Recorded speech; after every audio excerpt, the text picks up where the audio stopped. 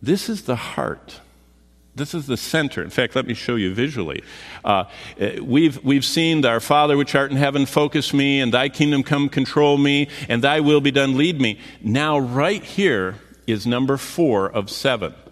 And so there are 3 to go, 3 we've already seen, and right at the heart is this supply me, God.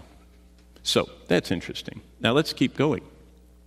God, from this verse, offers us some really simple lessons, and I'll just run through them with you.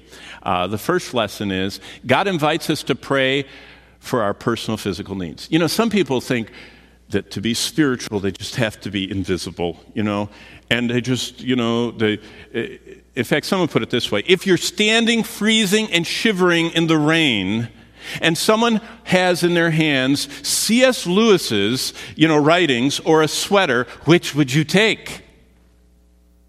It's not unspiritual to say, I'd take the sweater.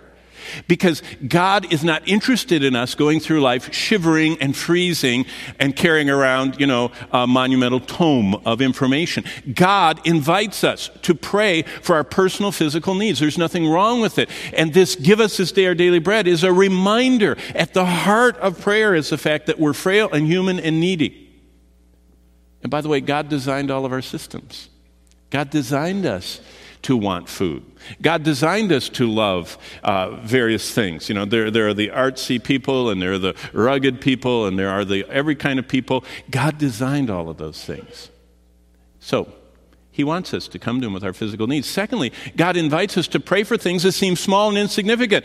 I mean, to ask for daily bread when someone else is praying for, the conversion of the, Huachuca people, it would seem that my daily bread is not as significant as the Huachuca tribe that has not yet heard the gospel. But the Lord puts this at the heart of the prayer, and God invites us to pray for what would seem very small and insignificant, if that prayer reflects our desire to connect with the God of the universe to provide it.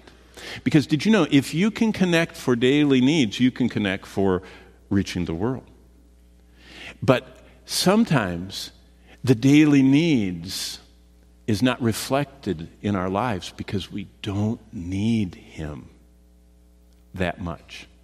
And that's why this prayer is the heart of what the Lord wants us to know, that we need to live in daily dependence on His supply. That if He doesn't give me the strength, if He doesn't give me the grace, if He doesn't give me the boldness, if He doesn't give me I won't be able to accomplish what He wants me to do. Well, the next element is God invites us to need Him to get along every day. See, that's the whole thing. It's not just our personal physical needs that are small and insignificant. God invites us to begin a habit lifelong of needing Him. That's what the daily part is.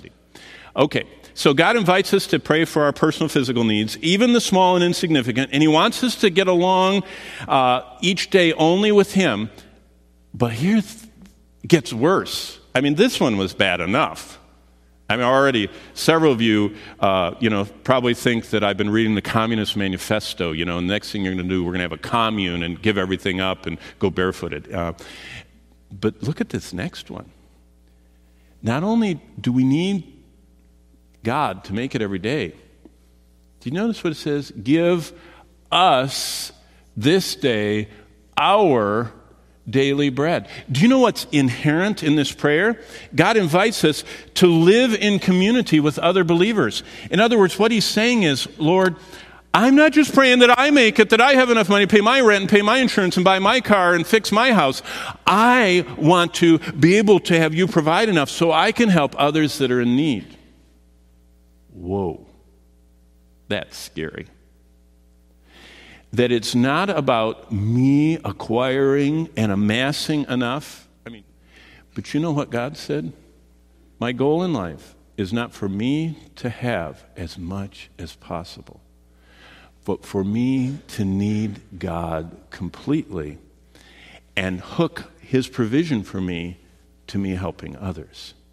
And that's an astounding thing. Okay. So, We could simplify this middle petition to say, Lord, help me to get used to always needing you to provide for me so I can have your love and compassionate desire to help others who are also in need. Did you notice that's how Jesus went through life? Do you know what his most frequent emotion was as Jesus lived his life on earth? The most frequent emotion Jesus exhibited is compassion. That was his life. And we want to be like him.